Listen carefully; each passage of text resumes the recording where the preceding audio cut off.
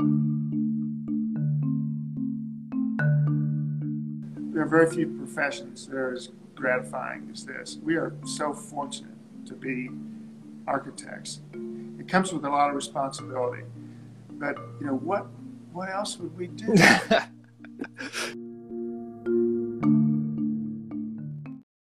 Hi. Hello. Hello. Hello. Hello. Hello and welcome to Architecting. This is a podcast about the lives of architects. About the people and stories behind the buildings that we see around us and the images that brought them to life. And with the very international world that we live in, This show will purposefully be local and narrow. Only focusing on the Colorado community of designers. Hi, I'm the host of Architecting, Adam Wagner. I'm a Denver-based architect. I'm married to an architect. I have 2 architecture degrees, and I've worked for a dozen different architecture firms in 3 different countries. But for these last 5 years, I've been rooted in Denver, where I am at Open Studio Architecture, and I teach at the University of Colorado, Denver. I love connecting with other designers and learning from their experiences. Now I'm broadcasting these stories with the goal of creating a stronger local community. That brings us to our guest today, a founder of Shears Atkins Rothmore Architects, Chris Shears. So for me, Chris really is a giant in our Colorado design community. He and his firm continue to produce high quality projects that really enrich our urban fabric. They work through the spectrum of project types, from multifamily residential to educational, hospitality, civic, office, interiors, and master planning. And look, I was going to say that they're an award-winning architecture firm, and I'm sure they are, but I couldn't find that normal kind of awards link on their website. So I don't think that awards is something that they or Chris advertise or strive towards. And I think this was an attitude that came across in my conversation with Chris. I'd never met him before, and as you'll hear, it turns out that we grew up in small Kansas towns that were only about 30 minutes away from each other. And it really seems like Chris is a very humble and hardworking guy who has gotten a large amount of interventions, as he calls them, that directed his architectural path from Kansas to Minnesota to Baltimore to Harvard, and finally to where he has always wanted to be, in Colorado. So he, along with his partners Jesse Atkins and Andy Rothmore, have built up a firm where it really seems the quality of life and their impact on the architectural fabric is high. So here, on the night of the Kansas City Chiefs Super Bowl dismantling, is Chris's story. I hope you enjoy.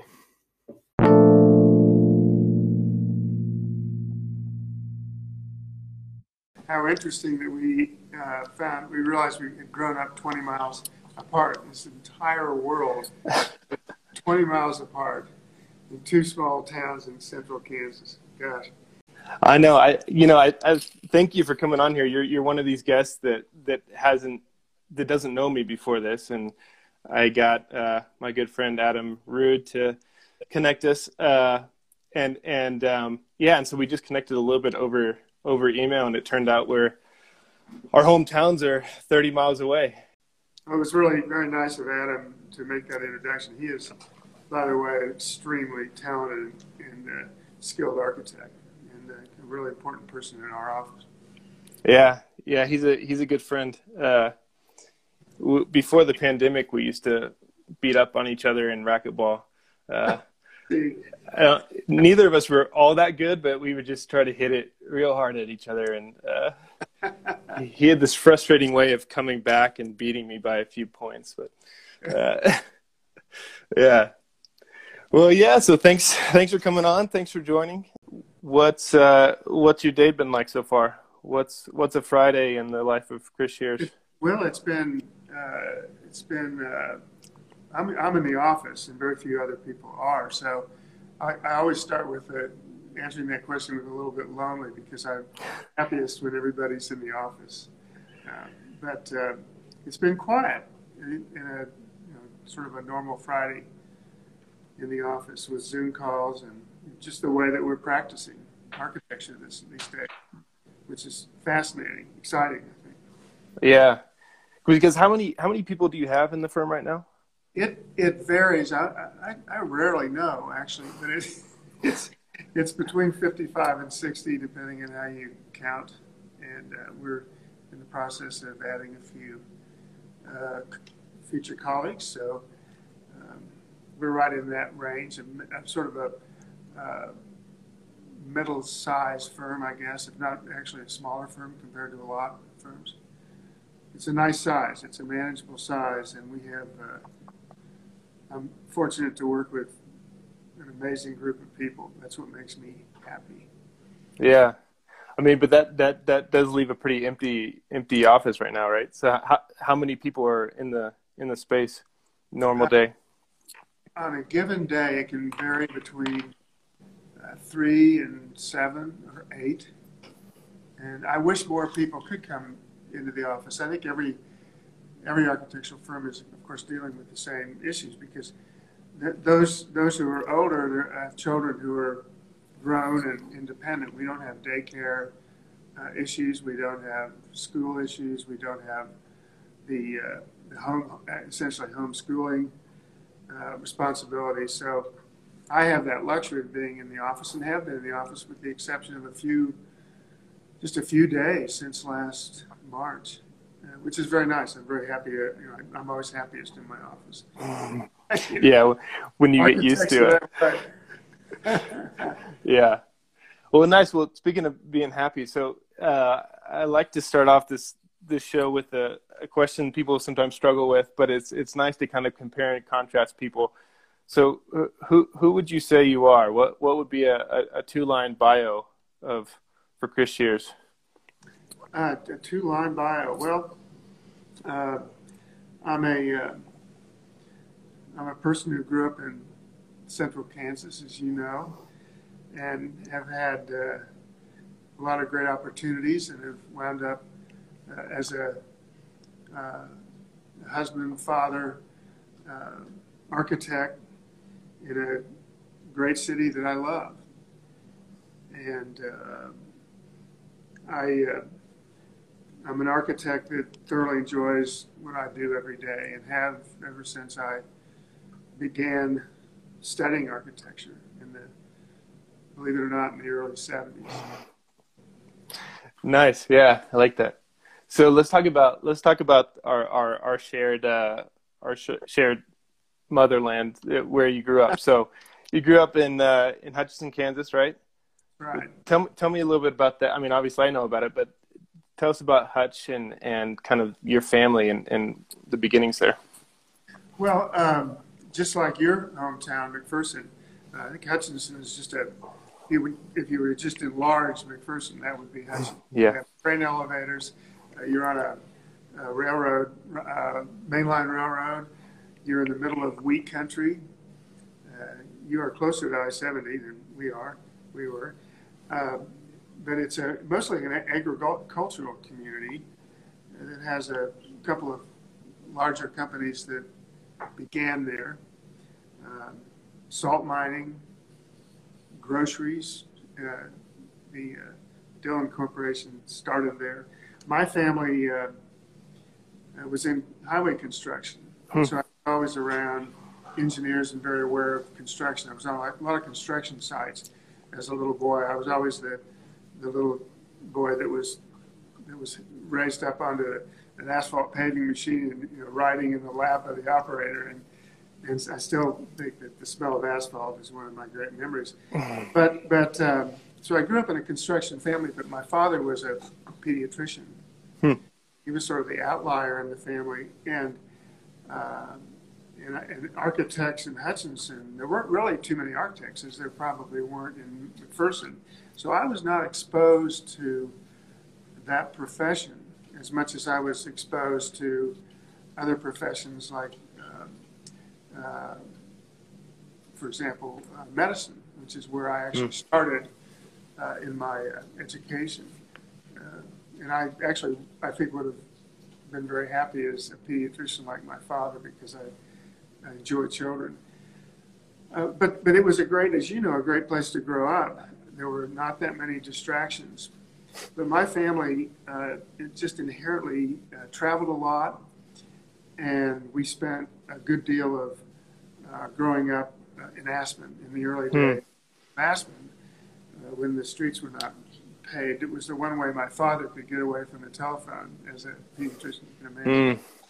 And so we would escape to Aspen, and there I began to become aware of what Pepke and Herbert Bayer and all those people were doing with the Aspen Institute and developing a ski area. It was really interesting to watch as a young person, but it didn't trigger necessarily an interest in architecture. It triggered an interest in climbing, which became a passion for me at an early age. And I think I climbed my first 14er, which was Mount Harvard, when I was 10 years old. That's perfect. Yeah. Wow. So what do you think? I'm interested. Like, what do you think growing up in Kansas did for you? Kind of looking back architecturally now. I mean, I think you mentioned like the grain silos. I think also, with Hutch, the salt mines is such an amazing, like when you go down into the actual salt mines, it's such an amazing architectural space, but then the sort of flatness of Kansas versus the verticality of Aspen. I mean, yes, I think that it was it was so flat and so non-urban that in one respect, it made me interested in cities and urban situations. I can remember there's one building in Hutchinson, the tallest building, which is the Wiley Building. And my dad had his medical office in the Wiley Building. And I just loved the elevators, and I loved to be around the building. I liked the building, which was across from the Fox Theater, and I always felt this was really interesting. When my grandparents were building a new home, I haven't thought about this in 50 years, I spent a lot of time in an apartment, which it was above a bank that my grandfather had built, and it started in Hutchinson. And it was an apartment, and across the street they were building a new hotel, the first modern building in Hutchinson. And I just remember so well sitting at the window with Flossie, their dog, watching concrete being poured. So I think that with all of us who become architects, there are these moments in our past, even back to being very small, when we're influenced and we have no idea we're being influenced. But that was the first big building in Hutchinson. And I didn't really get to a city except for Kansas City at Thanksgiving to visit my grandparents until I was, I think I was 18 when I went to Europe for 3 months. And on the way, stopped in New York. And of course, even then I didn't have any idea that I would pursue this profession. Really? So that was 18. So what happened, when you graduated high school and were deciding what was next? Well, I was in a pre-med program at the University of Kansas, and I'd applied to Dartmouth, and I was rejected. I was, really disappointed because they had a ski team. That's the only to Dartmouth. But I wound up at the University of Kansas, and I had really had a good few years there, but I didn't do well. And there were too many distractions. I think I was too old. I wasn't really ready for college. But there wasn't an alternative then, because the alternative was to be drafted. I was to be the Vietnam War. I had a low number, and so you really had to stay in school. But there was a point at which I realized that this was not what I should be doing, which was a real turning point. And on a climbing trip with my father in the Holy Cross Wilderness, we had a very candid conversation. And I had mentioned that I had an English course in the School of Architecture, which was Marvin Hall, and that I had walked through the design studios. They were on the same floor, and I did that every time I had a course, that particular class 2 times a week, and I would walk through the studios. And the moment I said that, my dad looked at me and he said, "My God, why didn't we figure that out before?" You had my full support, and so it's going to take you 3.5 more years in college. Go for it. I then wound up at the University of Minnesota for an undergraduate 5-year degree. That's the short version of a long story. So, but how did you were inspired by KU's architecture school, but then you ended up going to Minnesota. What happened there? Well, the real truth, Adam, is that I did enroll that fall. I was running the mountaineering program at Sanborn Western Camps. So I spent the whole summer climbing. Dad came in at the end, and we went climbing together, had our discussion. I was back in the University of Kansas program that fall. I just drove immediately to Lawrence, got in the program, and started. I had a professor, Curtis Biesinger, who worked for Fritz Benedict and Herbert Bayer in Aspen. What a coincidence. He and I became very close. I did really well. And at the end of, and KU was not the school it is now. It's an excellent school now. But it was sort of in some throes of disorganization. He asked me to come in his office, and he told me he wanted me to transfer. He said, "You're doing so well, and I think that you need to go to a better school." And I was shocked. I was just shocked. But that's what I did. I looked at schools mostly in the Midwest because I was, being a small town Kansas boy, I was a little bit leery of East and West Coast.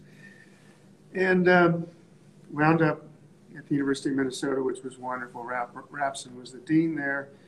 And the emphasis was on drawing and building models, and it was just absolutely a joyful experience for 3.5 years. So your dad was saying, yeah, that's where you should be going. You should be getting into architecture. And was it the same kind of spark for you? And then was it what you expected when you went to school? Was it just kind of kept going up, or? Well, I knew immediately when we had that conversation. In fact, the truth is we were both drinking out of a little glass of scotch because to sort of loosen ourselves up, because we knew this was an amazing opportunity for a father-son discussion. And so it was just so obvious because I had spent all my growing up years building things, everything from model railroads to a 13-level treehouse. And I had my own workshop and all my own equipment. I had my own skill saw when I was 12 years old, I think. And but so it was all so obvious. And I think often there are things in life where you just wonder, why didn't I realize this before? But from then on, it was fun. And it's been fun now for 50-some years or whatever it is. And it continues to be fun. And I think that's the great thing about this profession is that we do, for the most part, enjoy what we do. We have fun doing it. It's challenging, and that's part of the fun. But the other part of it, to answer part of your question, is I think one of the best ways to become educated is to be in an architectural program because you do learn the hard way, the interesting way to solve problems. And that's so much a part of life. And I've often had high school students or young people in the office, and we always welcome them. And I always, if they're at all questioning getting into architecture, I always just tell them that if you don't eventually practice architecture, at least you have an education that has taught you how to solve problems, and you can take that anywhere. Right. Yeah. And you definitely have to work for it. Yeah, I mean, that education, that once you get through that, you can get through most. So you graduated from Minnesota, and then what was next? Well, I had another intervention. I was working for two architects. You're getting a kick out of this, isn't it? I was working for two great architects in Minneapolis. They were really the best younger architects. I had a firm of about 35 people, and I was fortunate enough to work for them while I was in school. They were also two of the most respected professors teaching studios, design studios. and James had been to MIT and Harvard, and Tom had been to MIT, so they had an East Coast orientation and knew a lot of people around the country, a lot of other architects. And they took me in the conference room and they said, Chris, we'd like to offer you a job when you graduate. This was in just prior to spring break, my last year. But they said, but we'd like you to consider an alternative. And of course, what I'm thinking is, I just want to move back to Colorado, ski and climb. Work for Fritz Benedict in Aspen. That's nothing could be better than that. And they said, we will pull strings for you on the East Coast and make sure you have a great job and a great firm. So what could I say? So I spent my spring break when everybody else was going other places with a Kodak carousel with my portfolio on the East Coast, visiting architects that they had arranged meetings with. And wound up getting, the first offer was from R.T. Kell in Baltimore. The original beginnings of that firm, there were 60 people in that firm then, which is about the size of our firm. And they've, of course, become this huge firm over all this time. And so, I packed everything up and with a U-Haul trailer and drove to Baltimore and didn't know a soul. It was so exciting. So exciting. I got a letter from the Architects Collaborative about a year later, which put me in a really difficult position because I was doing well. It was a great firm. I was working on great projects, but Cambridge had been and Boston really had been my favorite stop on my trip, in addition to New York. And they sent me a letter and offered me a job, and a few weeks later I was back with a U-Haul trailer driving to Boston, not knowing a soul in Boston either. And wound up at the Architects Collaborative, which was, of course, Walter Gropius's firm. So, that's so funny. So what was the firm in Minnesota? What was their name? Adney Stegenberg was the name of that firm. And they were, it was just an amazing firm.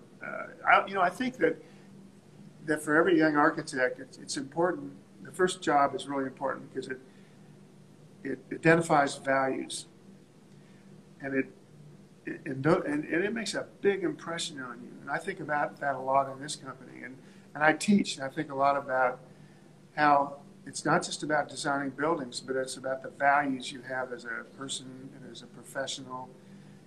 And I was fortunate to have had this series of mentors and people who intervened in my life to say, this is what you should do, and made all the difference.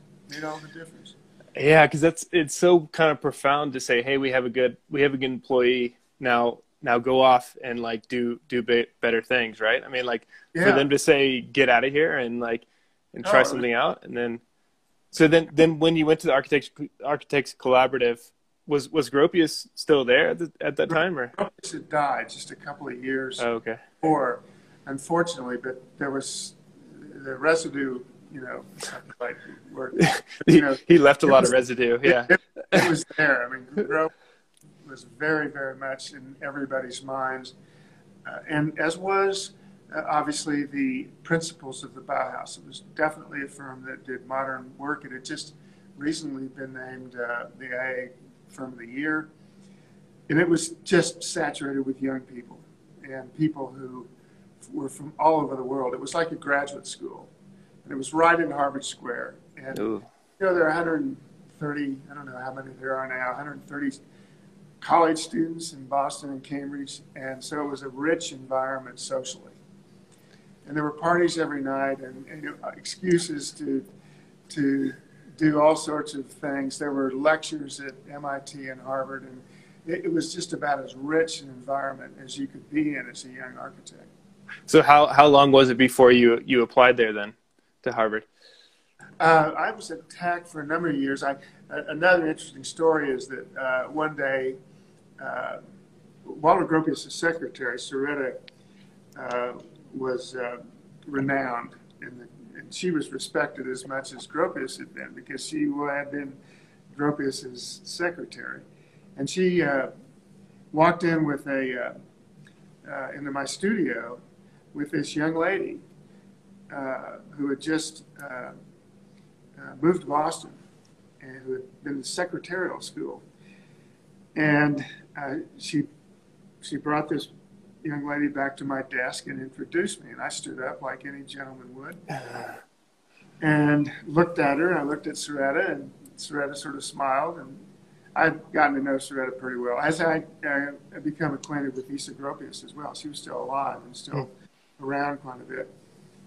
And as they walked away, I looked at Betsy and I thought, I'm going to marry her. And 9 months later, I did. 9 months? Yeah. So wow. Gropius' secretary introduced us. But there was a sort of an atmosphere at TAC that was about collaboration. It wasn't just the name of the company. It was everybody worked together. It didn't matter how young, old you were, or what school you went to. It was all about just doing really good work every day, and long hours, and work all over the world. Which was, once again, it's just a really rich environment. And of course, in addition to everything else, I met my wife. But the question at Harvard is, it was another intervention. There was a bar underneath the Brattle Theater, which was the I've forgotten the name of it, the Casablanca. And anybody who's ever been in Cambridge knows where the Casablanca is. And there were a few architects I was working with who said, Shears, let's go have a drink. And we were at the corner table, and they all teamed up on me, said, you need to apply to Harvard or MIT. And I said, no, I can't do that. I said, I have a 5-year undergraduate degree. I'm very happy. I'm working at this great firm. Why should I do that? And they said, well, we just decided that that's what you're going to do. And I said, well, I'll never get in. I'll never be accepted. And they said, yes, you will. And it was relentless. So I put a portfolio together and submitted it. And 4 weeks later, I was accepted. And I have no idea what happened behind the scenes, but these were all MIT and Harvard graduates. And they, I think, probably pulled strings. And I'm embarrassed to say that. But that was the next intervention. So did you was it a question between Harvard and MIT, or was Harvard the? It wasn't, although I had thought about graduate school before that, and I was interested in possibly University of Pennsylvania because Ian McCart was there. I was interested in large-scale land planning, and so I was able to actually put a program together at Harvard that was both land planning and architecture, and spent a lot of time with Carl Steinitz, who was a renowned Harvard professor, and is still alive. He's an amazing guy. He was both an architect and a landscape architect, and one of the best educators, I think, in history. I mean, this guy was just amazing, and I learned so much from him. It gave me a different perspective and an interest in planning and urban design that I didn't have before. And I think when you go to graduate school, you need to complement what you have already done. Harvard had a 1-year MArch program, which three of my Minnesota buddies actually wound up in. But that was just 1 year, and that's not a long amount of time. I wanted a 2-year program. I wanted to really immerse myself in that whole experience. I did work part-time during those 2 years, but not as much as I had in undergraduate school. It was just too demanding. Yeah. So it was a lot of fun. Yeah.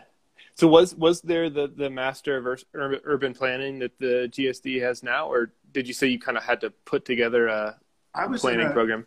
I was in a landscape program that I had, and I talked to Steinitz about this in depth. We had a lot of conversations. And once you are accepted to most graduate schools, I think you can then design your own curriculum. And I was interested in large-scale land planning, much like the McCargan overlay approach, where you would analyze every aspect of a large piece of property or a city, and then go through a very analytical process to determine what should happen there. And I was interested in that in particular because I did have in my sights moving back to Colorado. And I felt that that would be important because Colorado was not, at that time, as much of an urban environment. Denver was not much of a city then, Adam. It really wasn't. And I felt I could take that experience regarding land to Colorado with an architectural background and be involved in planning as much as in architecture. So that was the program I put together, and I took a course at the business school in development economics, and I took a course in the law school in planning law. Two of the most difficult, unbelievably stressful courses I have ever taken in my life. I was so distraught that I never picked up my grades. Evidently, I did fairly well, but I didn't even want to know. But here you are with these Harvard Business School guys, and I say guys because I can't remember any women being in that class. And then with a bunch of Harvard Business School people, I mean, it was the case study approach where they would call on you. So you had to read all this material and they'd say, Mr. Shears, could you state the facts of the case? And, oh my God! You're like, no, but I can draw it for you. Yeah. Yeah, exactly. Yeah. Sweat through those courses. So I did a lot. I used that opportunity to just broaden my knowledge, and it worked out fairly well. I think I learned a lot. And so when you got out of there, was it okay? Yeah, now it's time for Colorado, or was there another weird intervention that? No, and why Colorado? Well, I'd grown up, spent a lot of time in Colorado, and going back to Kansas, I think a lot of people, and you probably as well, would spend your vacations in Colorado. We not only spend our vacations, we spent Christmas in Aspen, we spent spring break in Aspen. I spent my summers out here climbing mountains at Sanborn and Western camps. And so my entire, that part of me had to be in the Western United States. And so ultimately, after the Harvard degree, it was the time to make that move, either to stay in Boston, as difficult it was to leave Boston. I can tell you, I remember flying up out of Boston and looking down at the Charles River in Cambridge and thinking, are we making a mistake? Well, we didn't. But you never know, what would have happened in Boston. But I had to be in the West. And fortunately, Betsy was interested in joining me. She wasn't as familiar with the Western United States. And I had interviewed with 3 different companies. And had 3 different offers, one in Boulder, one in Denver with Bill Muchow, one in Aspen with Fritz Benedict, and one in Boulder with a firm that was doing real estate development and more planning. And I asked Betsy, because she had to have a say in this. I said, where would you like to live? And she picked Boulder, and so we've lived in Boulder ever since. But I realized after a while that really that fishbowl was not the right one for me, and that Denver was going to be a city. And it all started with Mayor Pena's Imagine a Great City campaign theme, which you can't underestimate as being one of the most important phrases in our history, because that triggered everything that we're all, I think, benefiting from today. It was a campaign advertisement that I heard on the radio. And I literally happened to be in Denver that day, and I literally drove off to a side street and sat there and listened to it, and I thought, this is it. And then I started to get involved in the lower downtown, and trying to learn as much about Denver as I could, even though I lived in Boulder. So when was that? When was that? That was happening?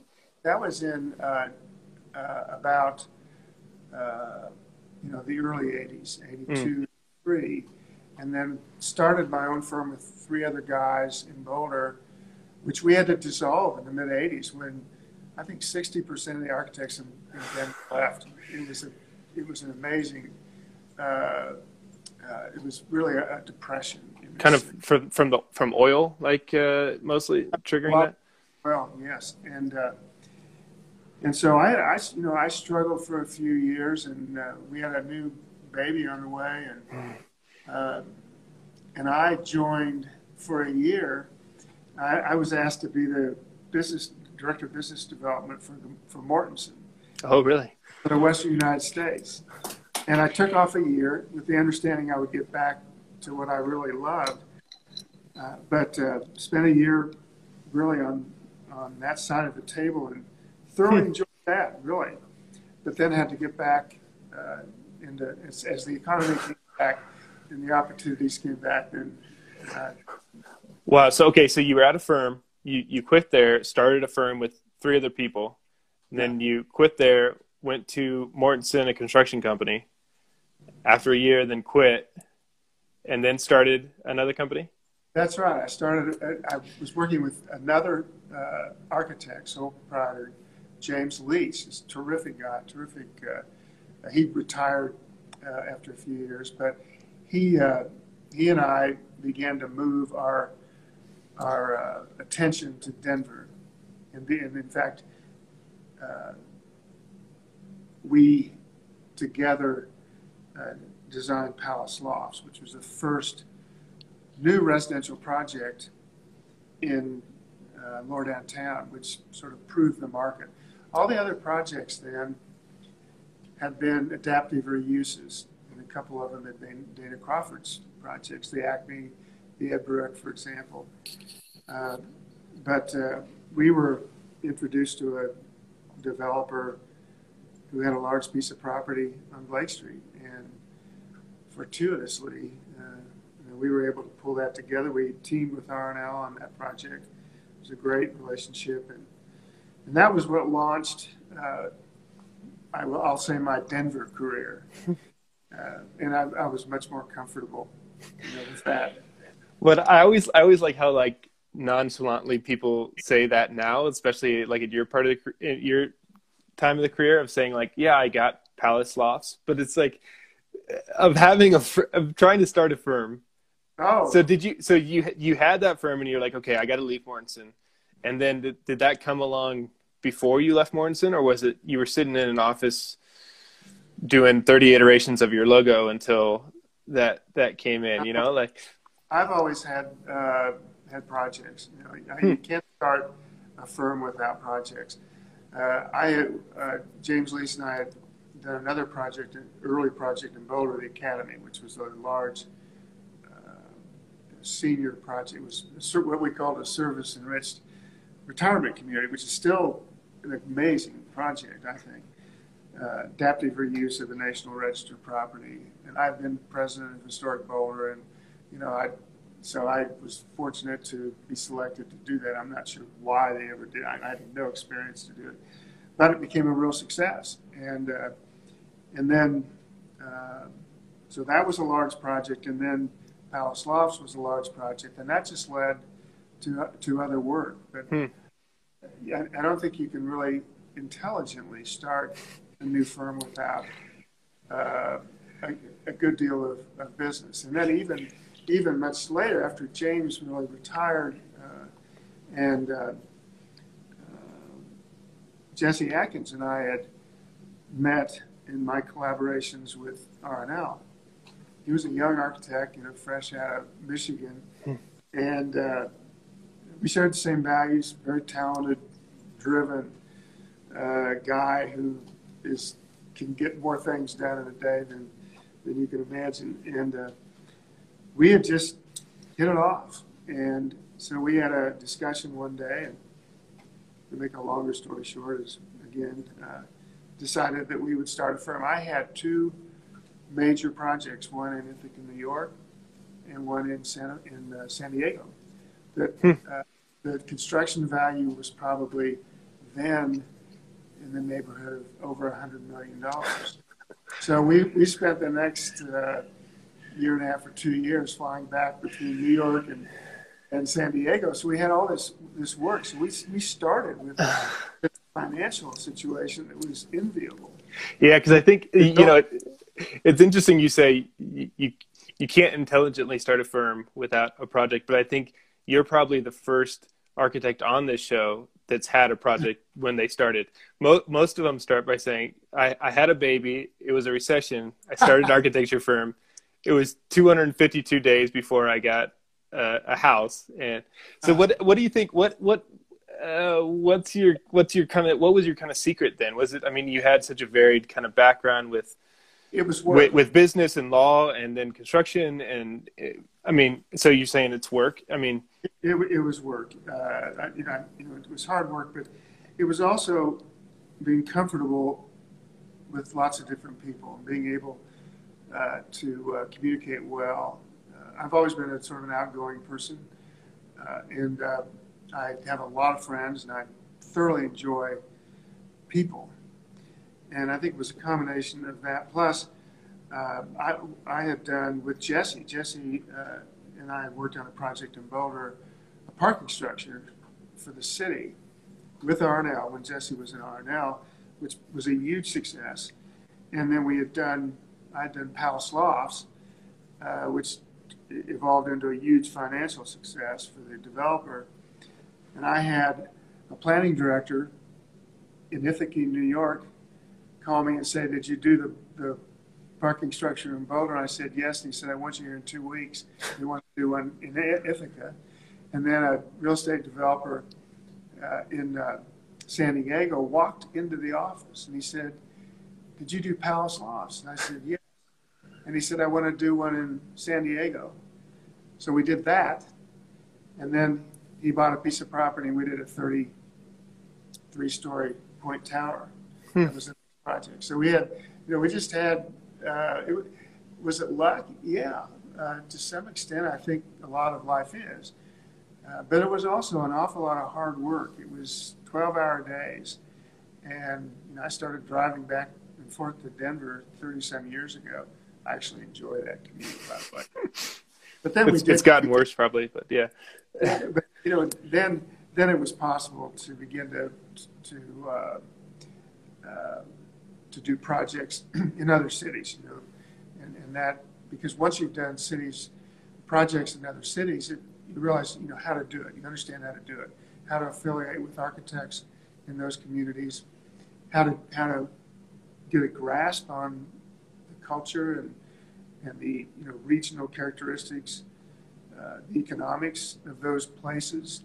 And that's something we've been successful doing in this office. Is you can go anywhere and I think do good work with a lot of effort. Yeah, because it had to be. So when did Jesse come on board with you? When? About 17 years ago. Oh, okay. Whenever okay. that. It was actually just after 9/11, I think, and not the best time to start a firm, but we had the business, and we gradually built a business. We then we hired Kevin Hieronymus and Andy Rockmore and Dean Smith, and they're all principals and partners in the company right now. So the other trick to this, you've got to hire good people who share your values and are interested in working hard. They have to be good people, and those are four of the best people I know. Absolutely, they're you just can't find better professionals. And I can say as well that everybody else in our firm, when we hire people, we're very careful about not just the skills necessarily, not just not just their experience, but who they are as people. And I think that's how we've built a culture in this office that is enviable. And I hope that's true. It's certainly Yeah. but I think it is. And that's just the way we do things. So are you able to articulate those values and early on, and besides just the kind of hard work? I mean, what is SAR kind of? Well, that's well, that's a long answer. I think that the most important value is a humility and a desire to work with other people together, as teams. And I know that everybody talks about that, but I think we actually do that quite well. Those who we wouldn't hire would be those who are ego-driven, status-driven, who ask questions that aren't related directly to just being a good architect and doing great work for our clients. I think the other thing that is important in our office is that we're not about single buildings. We're about our city. We're about cities, other cities as well. We like to think broadly about a neighborhood, for example, when we design a building. And I think everybody in our office shares that value, that interest. And let's face it, it's fascinating. There's nothing more interesting than a city, and there's nothing more fun than working on a building for over a year and then watching it be placed during construction into a piece of property that will make a big difference in a neighborhood. Yeah. I mean, I think that's what's, it's interesting with your planning background. I actually kind of had the same approach after I went to Kansas State. I applied to Harvard for the master for the planning degree. Yeah, and I didn't get in. I didn't have the friends at Harvard, so I had to settle for Yale. But I thought it was interesting that, being able to think about the fabric in a bigger way. But and so I can see that obviously kind of from what I know about you in the community, working on the kind of like River Mile and these bigger master planning kind of projects. So how do you guys work in the firm? Are you mostly at this kind of master planning level, and Andy and Jesse kind of like, do you section it off in that way, or how's it work? Not necessarily. It just sort of happens. I'll say that the more of the project management role and company management roles are with my 4 partners. I'm involved, but my attitude, and this may sound strange, is that at my age, I have no intention of retiring, by the way, but like a good architect. I want everybody else in this firm to excel. And I don't want to be the voice or the image of the company just because I'm older, just because I have gray hair. I want everybody else to excel and reach their own professional objectives. That's the legacy that I leave. So I intentionally try not to disrupt. I intentionally try not to be the person talking in all the sessions about what that have to do with management or whatever. I want everybody else to grow and do that and have the luxury of saying they did it. So I try to take sort of a back seat and even on design. I will not dictate design. I will be involved in the design, just as with other team members. I'm much more interested in their thinking than my own. But at any given time, I'm involved, yes, in the larger planning projects, but I'm also always involved in a few architectural projects and have a general idea of what's happening on the other 25 or 30 projects that we have in the office at any one time. But that's difficult to do. Yeah. And I think the frustration that I have is that I don't know more about what everybody's doing, and I don't have, even in a smaller firm like this, I don't get to know everybody as well as I'd like to get to know them. But I want them to excel. I want them to do what they want to do and go home every night just really happy. You know, that's the satisfaction that I get. And that's why I teach. That's why I want to teach, and I teach at Design Studio every fall, which not surprisingly is about infill development. And infill, you know, it's about cities.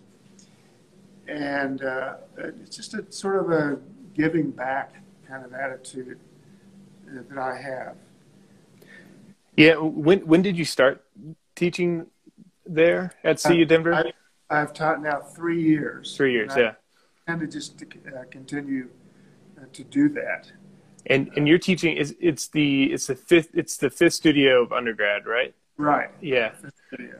Yeah, I remember you hearing you coming in and kind of seeing the effect of that. I mean, I think again having that kind of master planning experience in undergrad is it's pretty powerful.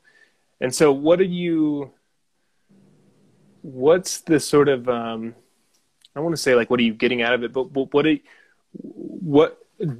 is it allowing you to further your own kind of thoughts and theories within design, you know? I think it definitely does. It's not why I do it, but right. It definitely expands my thinking.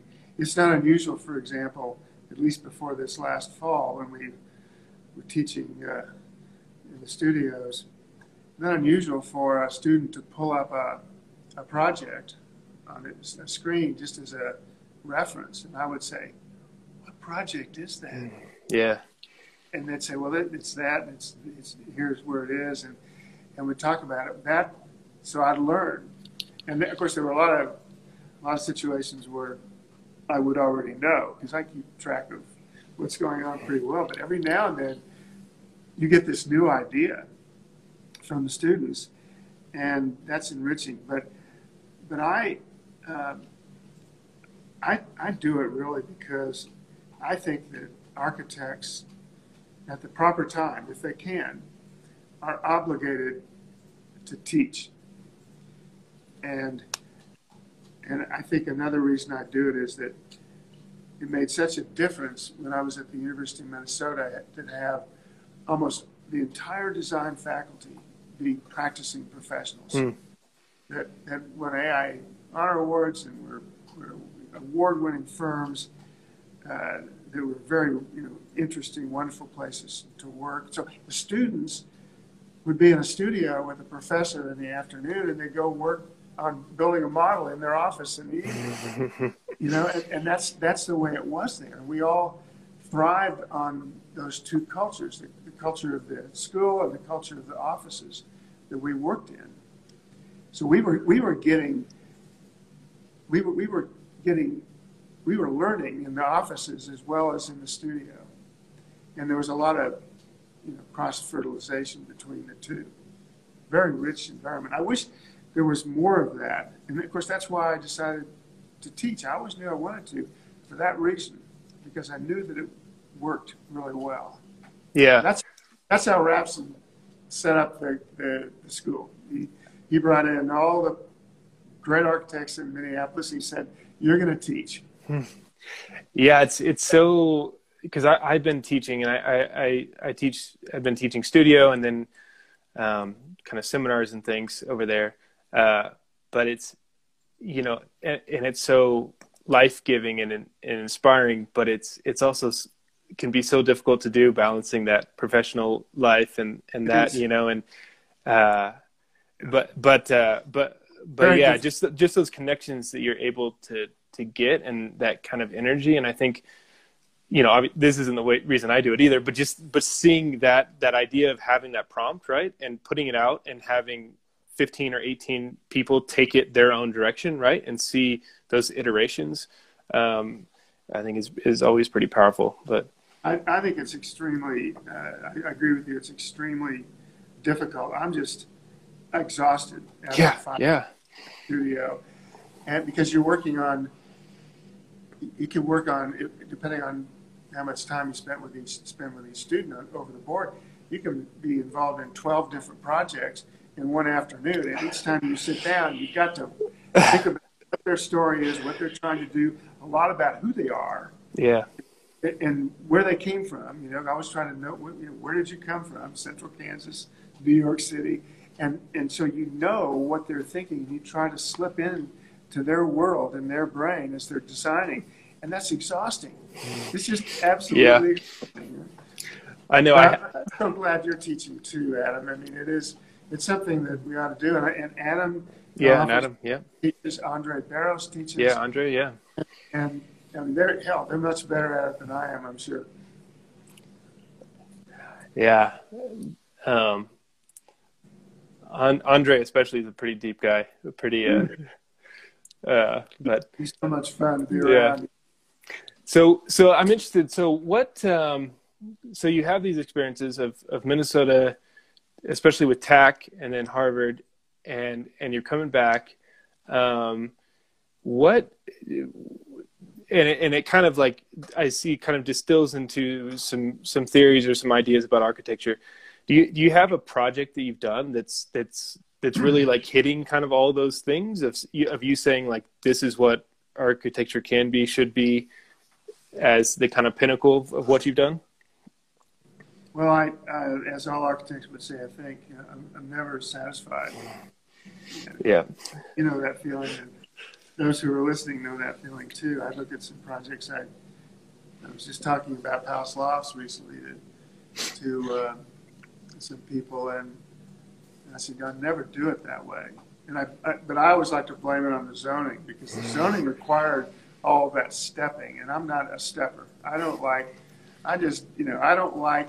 frankly, a lot of the form-based zoning prescription that I think it's just not right, especially in cities. It's probably maybe all right in the seaside, but there's so many different sites, so many different constraints on sites and contexts that it's hard to apply, one formula to all of them.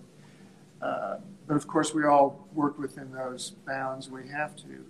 But so having said that, I think that one that that has sort of surprised me over the years, what people have said, is the addition to the flour mill, which and the story there is that Dana Crawford, who I think I've known since a child, called me one day and she said, I need your help and I need it quickly. And in 5 days, I built a model.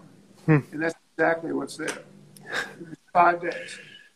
And I sometimes use that as an example. We spend so much time on, in conceptual design and schematic design, and sometimes the first solution is just the one that works. And so Dana and I sort of laugh about that, but it's been I think that the test of a good project is, does it endure? And that project has endured very well, I think. Another one that I think particularly pleased with is what's known as Pearl West in Boulder, which is an infill project. And I think I say that because it's a very sensitive infill project that was subject to an extremely rigorous entitlement process in Boulder and somehow survived. And I see that as an accomplishment. In spite of the fact that some people think that they've lost their view of the Flatirons from the end of the Pearl Street Mall. But those two projects, I think, are two that very proud of. But I can look around at the wall that is in the conference room and be proud of a lot of these projects. And of course, when I say proud, I've got to include the people who were right next to me through the design process and through that entitlement process.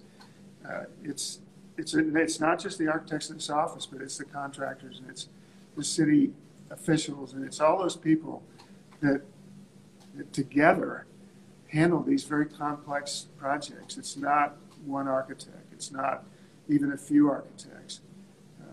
And that's, I think, something else about our office. We recognize that there are a lot of people involved in each one of these projects, and they deserve to share the awards when they're given. Yeah, that's nice. I mean, I think it's interesting how you're sitting right now in front of a map of Denver, and I can kind of see when you're looking around, like just that feeling of having such an impact on the city and being kind of looking around there. And it's interesting you brought up Dana Crawford again, because she's obviously another person that's had like a huge, profound impact on the city. And I thought it was funny in our emails back and forth that you like grew up with her. She's from Salina, Kansas, the other town that's 30 minutes away from our hometowns. And really interesting about those three communities. Right. And I think, it's interesting. I don't know where I saw it, or maybe you said it, but just that like she called you for the project because you knew silos, right? Like because you had this Kansas background. Right. He knew that I knew about grain elevators. And so what does that mean? It means nothing. Who's designed a grain elevator? They're slip formed. I'm sure you can remember growing up when they were building them. You see, they work all night. They never quit. They just pour, and the forms rise, and it's pretty interesting to watch. So no one designs those things, and I don't know that she could be influenced, but she knew that I understood the characteristics of the flour mill well enough to not try to exert a different kind of design philosophy with a building next door. And you couldn't do a postmodern building next door. You couldn't do necessarily a very modern building. It wouldn't have been right, although I'm sure you could, But so what I did very quickly over the weekend was a building that was in some ways imitating, but also modern in its own way, and entirely concrete. So, yeah. And we just had so much fun doing that. And I remember the day that we were on site, and there was a coal train going by, and she said, some people kind of worry about the noise. And by the way, we'd always recognize that we'd grown up along mainline railroads. So you always hear the train whistle at night. It's very romantic. And she said, she actually used a four-letter word I will not use. She said, well, if they don't like trains, to hell with them. Speaking of the people who would live in this building. And if you're ever in that building and when the trains go by, it's really, you don't hear them. You hear the rumble, but it's like music. Every time I'm there and we're sitting in her living room, if the train goes by, I run over the window. I got to see it. But she's a remarkable person and is probably the most important person in Denver's history. She, of course, was active in preservation well before the Penny administration, but it was her work that made it very clear that preservation of buildings and neighborhoods were going to be a great part of Denver's future. Yeah. I mean, I think, of course, such a big impact there. But I think going back to the grain elevators, you say no one, or they're not designed, or no one's inspired by them, right? But towards a new architecture, Corbu is it's so central in his influence, and I think was. Growing up, where we did, and I was not only from a small town. I lived outside the town, so it was like even less around. So I was in the country, and it was always the feeling of the horizon and of like the half dome was always so kind of profound, right. And like that emptiness and that datum, right? And the thing that really breaks those was the silos, right? And it's kind of like, because of the absence of the rest of the kind of urban fabric, you're able to kind of focus on those more. And I feel like in that same way, the absence allows you to kind of focus and I think be a little more, or not more thoughtful, but it allows you to appreciate that fabric that then you're able to kind of build up or imagine. And I see that kind of with you. Yeah, it does. I mean, it's the if you think about the Midwest, you can't help but think about grain elevators. Another really interesting thing about where we grew up is if you fly over Kansas at a low, I've flown a lot in small airplanes across Kansas, and those are your reference points even as a pilot. You see the grain elevator before you see the development pattern underneath it. So it's the rail lines, the grain elevators, Main Street, and that's the development pattern, which is probably not been studied enough. By the way, the other interesting thing, the opportunity to fly over Kansas in the fall on Friday night. Guess what you see? Yeah. Every single community, Friday night lights. That's all you see. It's just lights all over the state. Yeah. From Texas to Minnesota. Yeah, definitely. Yeah, that plays a big role. I was joking to you before that we're just kind of the ultimate rivals all the way through, because Hutchinson and McPherson were big rivals in high school, and then you went to Kansas and I went to Kansas State, and then you went to Harvard and I went to Yale. I'm just glad we're able to talk civilly together right now. But I do remember playing basketball in McPherson, and I was the shortest. I think I played 5 minutes, maybe in each game. It was almost embarrassing. I was so short. I do remember playing in McPherson, and I also remember the Harvard-Yale games. And they were, as I said in my email, the largest cocktail party ever held. I mean, I can remember standing in the end zone with a bottle of scotch, just standing there. Everybody just partied before and after, during and after. I don't think anybody ever watched the game. Someone asked me, well, who won the game? I had no idea. Yeah, that's so funny. I had that same kind of experience. And, you're only there at grad school for 2 years, and they switched locations, so you're really only there for one game. And it's but you probably had the same experience. Like coming from Kansas State, we had a 60,000 person stadium, and then I go to this Harvard Yale, and I'm like, these guys look like high schoolers. But yeah, it wasn't really for the football, but for the experience. But you're fortunate. New Haven, in that whole experience, what a great place to be as well. I mean, here you are, a small town Kansas boy, ending up on the East Coast, just like I did, and going through the same,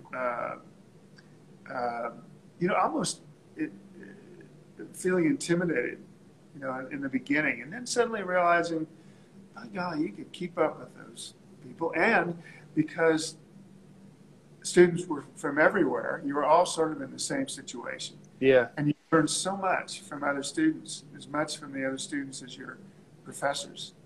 Yeah, right. You have this sort of expectation of what a Ivy League is, and then you go and you realize it's really just people from everywhere that are very serious and work hard, I think. Yes. Yeah. Well, you had a question, I think, that you posed.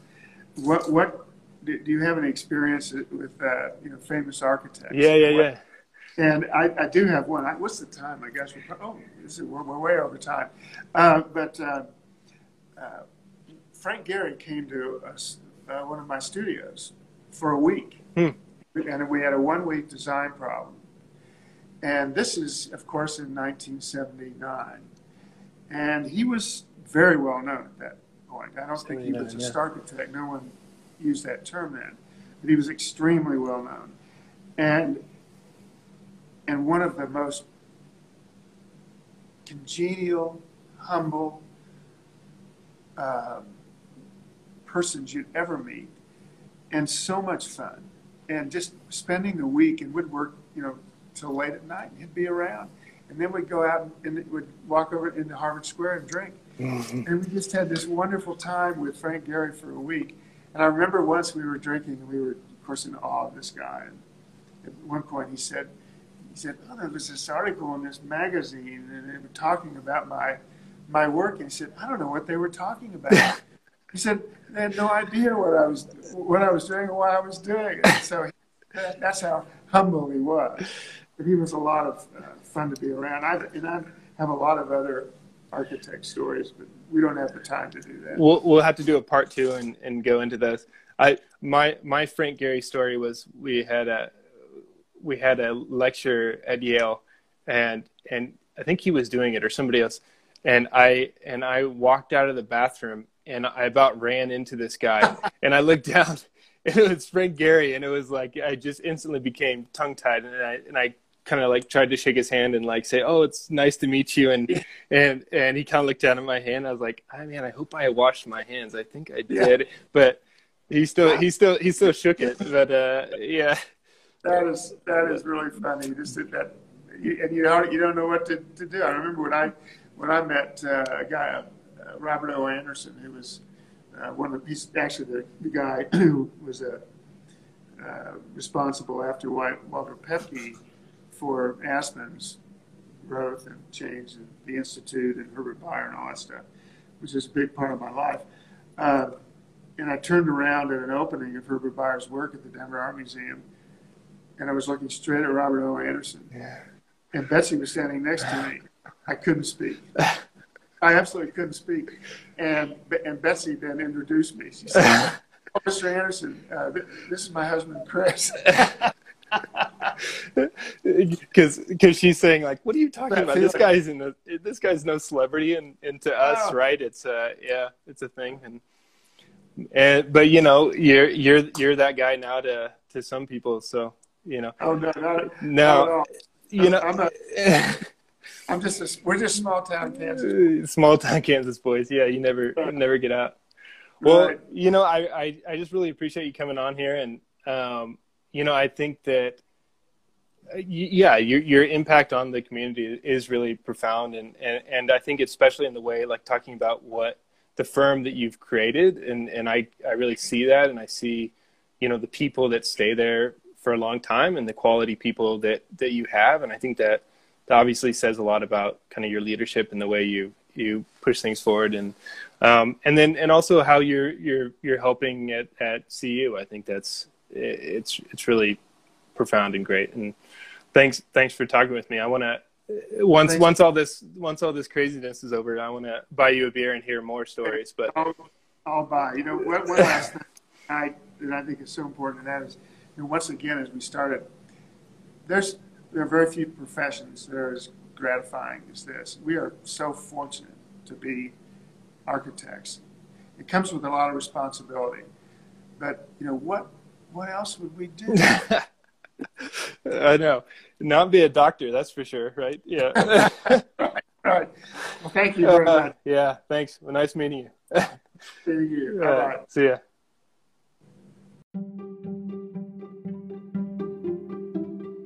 Thank you for listening to this week's show.